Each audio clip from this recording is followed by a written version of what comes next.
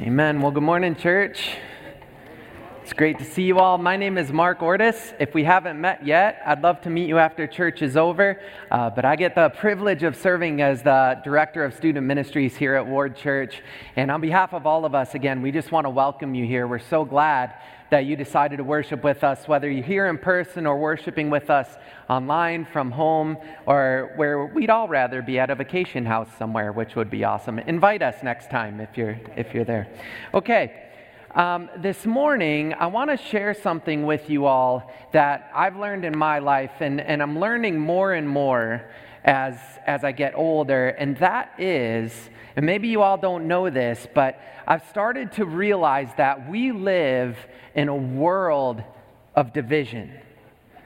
We're living in, you didn't know that, did you know that? Okay, you did. Okay, we can talk more about it after if you want, but the older I get, the more I realized how polarizing humans can be. I've seen this come out especially in the last couple presidential elections, and those have always been polarizing, but the past few have seemed to especially bring out the anger in people. And I don't know if it was because we have social media now, so it's easier for us to share, but what I saw, on my social media accounts is, man, just the claws really came out over these couple past presidential elections. I saw people, who were calling each other names and tearing into each other online. I saw what, us in the youth ministry area, we call cyberbullying, and I saw it happening, but not from teenagers, from actual grown-ups who are cutting each other down and tearing into each other. But the thing that really got me about it was this was coming from Christians who were tearing into each other on both sides of the aisle. Christians who were spewing hateful things about both candidates, about all these different things. And you saw this come out especially on social media. We saw these divisive topics just bring out the claws, things like policies or politics. We saw things like race bring out a lot of division over these past couple years, political affiliation, and a whole lot more things that all, if we're really honest with each other, should take a far back seat to the kingdom family. Now, this might just be me being naive or me being a type 4 on the Enneagram, but what I've got myself asking, what I've got myself wondering in this world of chaos and division is, man, is there a way? Can't we all just get along? Right? Is there a way to actually bring unity to this world? Because I think at the end of the day, that's really what we all want, right? We all want unity. We all want to live in a peaceful world. None of us want a nation divided. None of us want our neighborhoods divided. All of us want unity, but the thing is, we all want it as long as it's unity aligning with our unique thoughts and beliefs. But the reality is, I think we could all agree as a nation, as a world, as humankind, we are defined by division. And I think in the midst of that division, there is one thing that stands strong. No matter policy changes, politics changes, family changes, all these changes, there is one foundation that never changes, and that is the kingdom of God. So we're left here wondering as Christians, or maybe as pre-Christians, if you haven't yet accepted God into your heart, Jesus into your heart, you might find yourself wondering, like I do, what role does God's kingdom play in bringing unity to a divided world? Or is there even any hope that it can? Well, believe it or not, this is not a new issue. It's not unique to this generation. The world's history kind of revolves around division, whether it's political divide, division in viewpoints, division in wealth. From the beginning of time, this world has been just enveloped by division. So when Paul sits down to pen this letter to the church of Ephesus that we just read, and we're going to look at a little bit deeper in just a couple moments here, but he's writing to a church that is dealing with division that has crept into the church of Ephesus. And the issues dividing the Ephesian church, sure, they were different than the division we see in the world now, but the answer was, as it always has been, the same as the answer to the division we're living in right now. So we're going to take a look at this passage, and I think this passage can be divided into three sections. See, Paul is writing to the church in Ephesus, and he's writing to a group of Christians. Some were Jewish Christians, and some were Gentile Christians, which if you don't know what that word Gentile means, it means basically anyone who was not a Jew. That's it, in its simplest divine. If you've never been to church, that's what that means. But in three sections, Paul writes to them, and first he reminds the believers in Ephesus who they were, and then he attempts to remind them who they are, and then he tells them who they should be becoming. So let's first take a look at when Paul is reminding them who they were. We're going to start in verse 11 today. It will be on the screens. There's also Bibles in your pews, or if you're watching from home, you can grab your Bible, pull it up on your phone, whatever you want to do to follow along with us. But we start in verse 11, and it says this: "Don't forget that you Gentiles used to be outsiders." Again, to define that word Gentile, it means anyone who is not Jewish. So Paul is at this point defining his audience. See, up to this point in the Old Testament, or before Jesus came, the only people who could really come into the presence of God or worship God were Jewish people, because they were God's chosen. And this was because of so much division that had already happened from the very first family, which we looked at a couple months ago here at Ward. But because of that, the only people who really could have that kind of closeness, God's chosen people, were Jewish people. So Paul is telling the Gentile believers who were not Jewish, right? He's telling them, don't forget where you came from. And he continues, he says, "You were called uncircumcised heathens by the Jews who were proud of their circumcision, even though it affected only their bodies and not their hearts."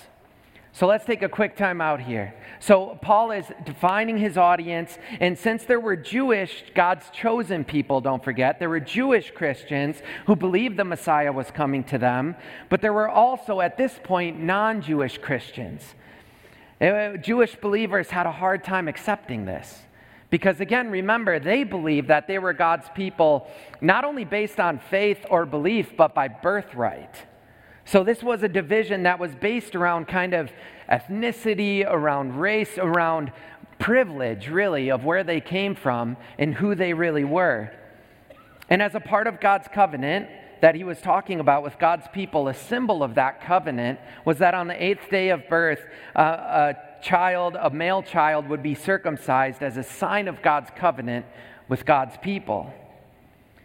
But still, Gentiles, those uncircumcised heathens, right?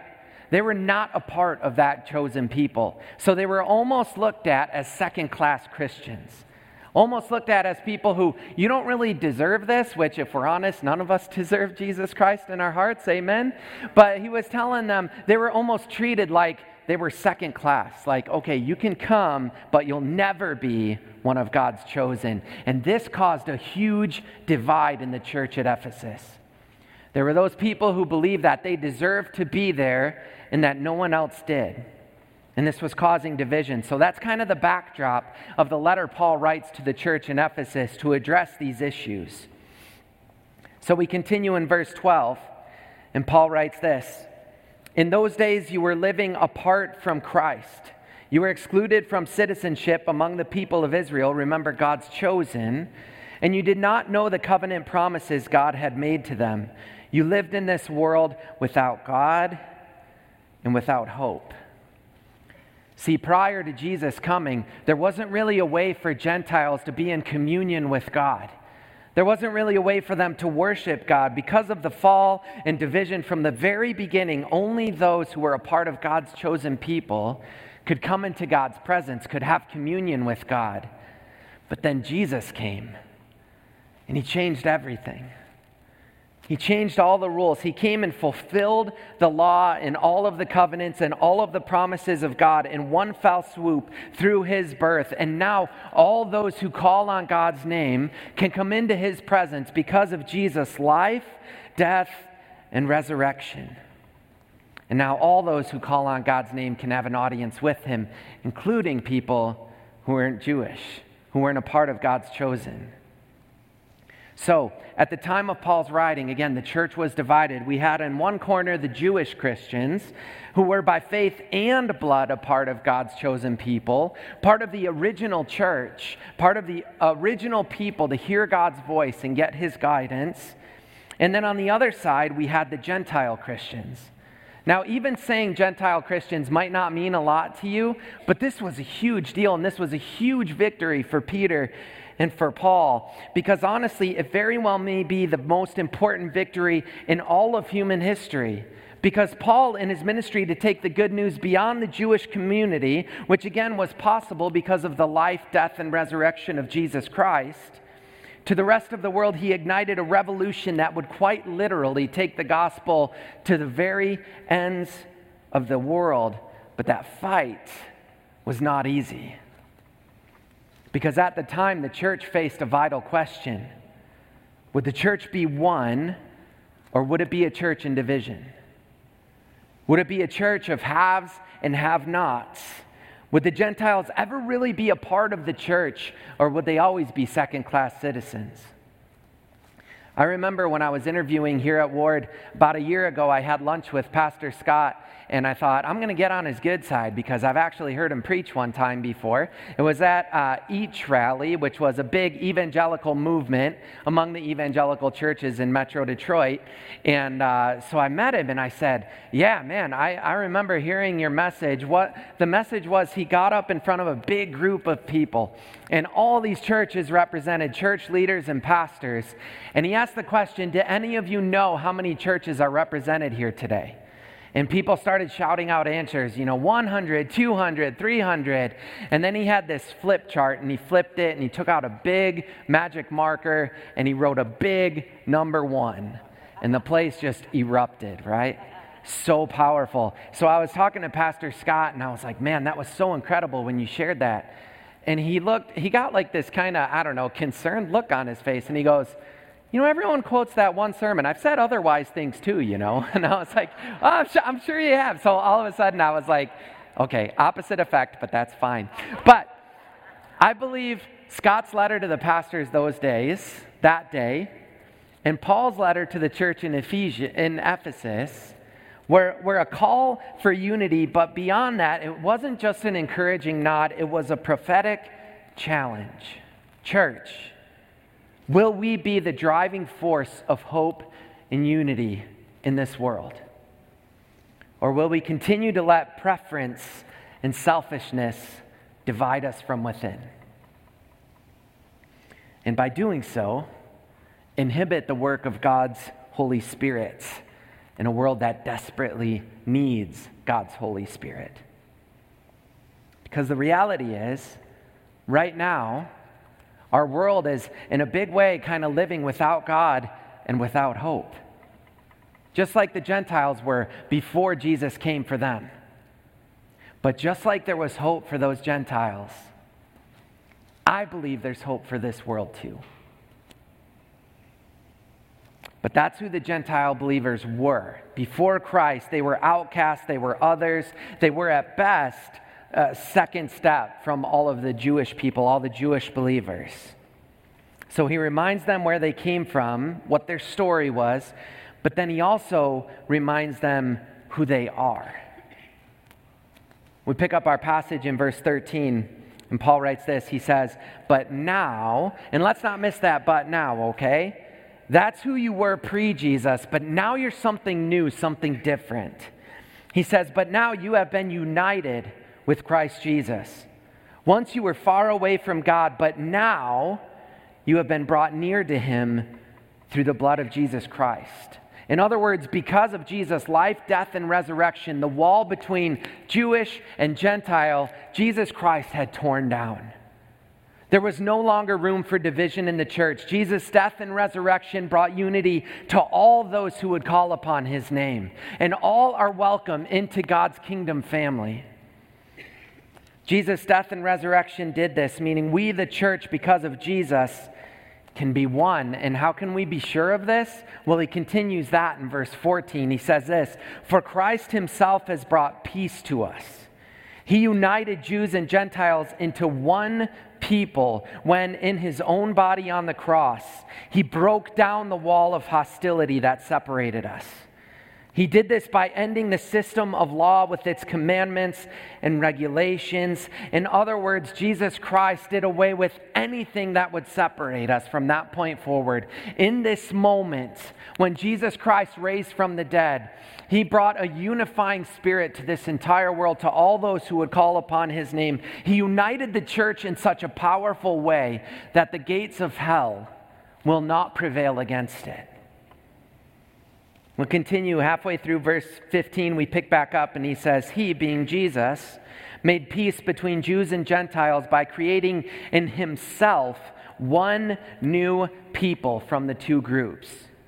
Together as one body, Christ reconciled both groups to God by means of his death on the cross, and our hostility toward each other was put to death. Let me read that again. Our hostility toward each other was put to death. In verse 17, he says, he brought this good news of peace to you Gentiles who were far away from him, and peace to the Jews who were near. And that to the far off and near was again a callback to the division that existed in the world.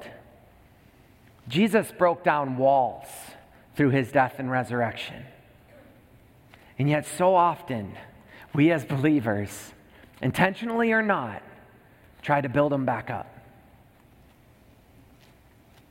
And when we hear this, it sounds so crazy, right? Who are we to stand in the way of God's kingdom, of God's church? Who are we to cast division in the church of Jesus Christ that he gave his life to unite? I mean, it almost sounds silly, right? But we do this in a variety of ways. You know, sometimes we allow preference to divide us from people. And again, this isn't a new issue. This has been happening forever. As long as there are people, there will be division. But in this moment, Paul is calling the church of Ephesus, and he's calling us as well, to come back to unity, to the unity that Jesus Christ paved the way for with his death and resurrection. Imagine one day us standing before Jesus. And in the wake of eternity, Jesus says, remember that whole love your neighbor thing I told you all about before I left? The way you interacted with your neighbor didn't seem all that loving. And think about us coming back with something like, yeah, but Jesus, you don't know this guy. He voted for blank. Remember that back in 2000 whatever? It sounds silly, right? In the wake of eternity, is it really worth sacrificing kingdom influence for political influence? And that's another thing we do, sacrificing kingdom influence for earthly influence. I feel like all I really need to say here is Facebook and we can move on, you know? Careless words thrown around surrounding a racially sensitive movement. Cutting words thrown around even though we as Christians know better because we've read things like in the book of Proverbs and in the book of James and so many other places. We know the power words have to build up or to destroy. Sowing seeds of division in the kingdom to prove our rightness at the cost of our godly influence and testimony.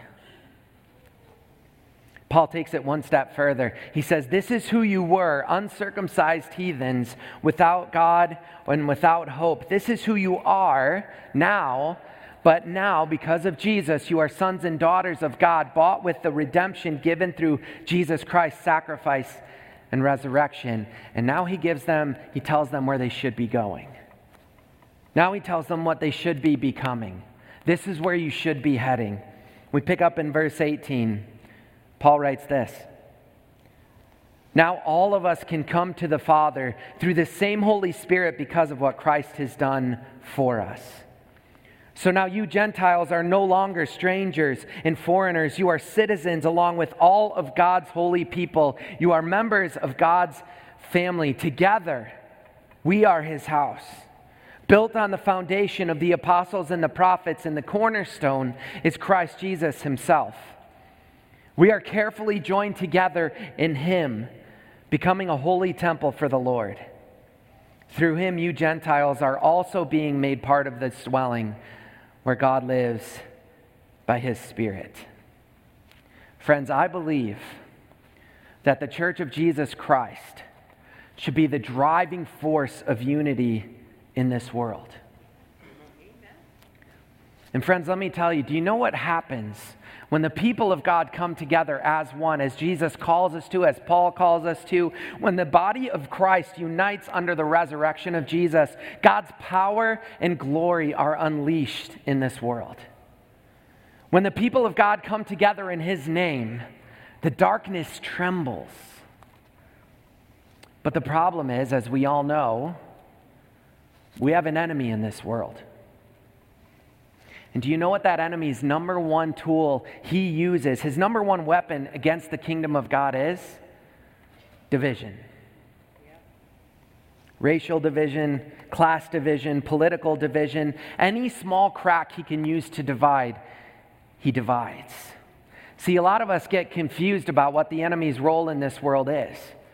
We think it's all about him bringing sin into this world, bringing wickedness into this world, but we all know we already live in a fallen world. Sin and wickedness are already here, and they have been ever since the beginning of time. It's not his plan to bring wickedness. You know what his plan is? His plan is to divide because he knows that that's his only hope of stopping the movement of the church. But he also knows he's fighting an unwinnable fight. He knows how this ends because the kingdom that Jesus Christ established cannot be overcome by darkness. The enemy sows division because he knows that when the people of God come together, united under the blood of Jesus Christ, that the gates of hell shall not prevail against it. The church Jesus Christ established and Paul carried the torch for is a driving force for unity in this world. It is the one hope of bringing unity and peace back in this world. And friends, it's a force that God is calling you to be a part of. He's inviting you into His kingdom so that you can be an agent of peace and unity and hope, an agent of the kingdom of God. But again, yeah, that sounds great, right? But it also seems like such a pipe dream. I mean, churches can't even agree on what color the carpet should be, right? Even though we all agree this pink is gorgeous, right? Really nice, really nice. How on earth will the church of Jesus Christ ever unite? Well, I guess step one is realizing that we can't. But the good news is we don't have to because Jesus has already done the uniting through His death and resurrection. Maybe today we need to simply start by looking up. Start by looking up, and maybe when we're tempted to start throwing those walls back up, we just pause and give Jesus Christ thanks for the unity and hope He brought to this world so long ago. Maybe when we're tempted to convince someone how much more right we are than they are, instead we take a moment to see how Jesus reaches both near and far and calls everyone into community with Him if they just accept Him. Maybe, instead of living to promote our preferences and our kingdoms, we start seeking His kingdom first. And friends, when we're able to do that, God's power and glory will be unleashed in this world. And the gates of hell will not prevail against it. I wanted to give you all a couple of practical steps we can take to start bringing God's hope and unity and peace into this world. And my hope is, as we go through these steps, that you might think about choosing one of these, that you say, you know what, I can do that this week. Just one of these things. The first one is simply this: memorize Ephesians chapter 2, verses 14 through 16.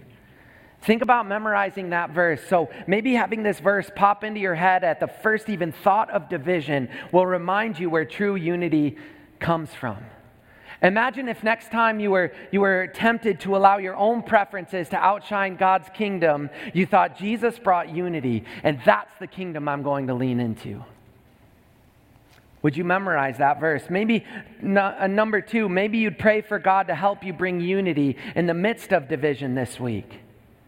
It sounds so simple, but maybe you'd say, you know what, I can do that this week. Every day when I wake up, my prayer is going to be something like, God, help me bring unity into my world today. Just start off by that, getting your head focused on the kingdom of God first. Or maybe you'll say, you know what, I'll commit. There's a reading plan on the Bible app through YouVersion that you can get on your phones. It's a free app. Just search for Bible. It pops up. There's a plan called The Power of Unity. It's a 4-day reading plan. That's it. It's pretty simple. It's by Tony Evans, and it just focuses on this topic of how we can bring unity to the church and this world. And also, if you're interested, our staff is going through a book right now called Oneness Embraced by Tony Evans, and that book's available in our library if you'd like to check that out and read through it with us as a staff. But friends, imagine if the church once again became the driving force of unity in this world. You know, one of the things I see so often in student ministry in the hearts of a lot of our students is they just want to belong. They want someplace to belong. And unfortunately, a lot of things in this world are a lot better at making them feel like they belong than the church is. They're a lot more embracing of people than the church is. But man, Jesus did not die on the cross, overcome sin, and defeat death to watch his followers be overcome by selfishness. He came, he lived, he died, he rose again to show all those who come that we are one body, one church, and we will be the driving force of unity in this world. Imagine if instead of allowing earthly kingdoms and desires to divide us, the church became a source of healing and unity in this world. Jesus Christ already did the heavy lifting for us through his death and resurrection. And now he is calling us to be agents of that hope and unity in this world. Would you bow your heads with me as we close in prayer this morning? God, this morning we come into your presence thankful. We're thankful for the work of Jesus Christ, the healing and unity and peace and joy and hope that he brought to this world with him when he took on flesh and walked among us. God, this morning, help all of us gathered here today to commit to being an agent of your hope and your peace in a world that desperately needs those things this morning. And we love you, and we pray these things in your name. Amen.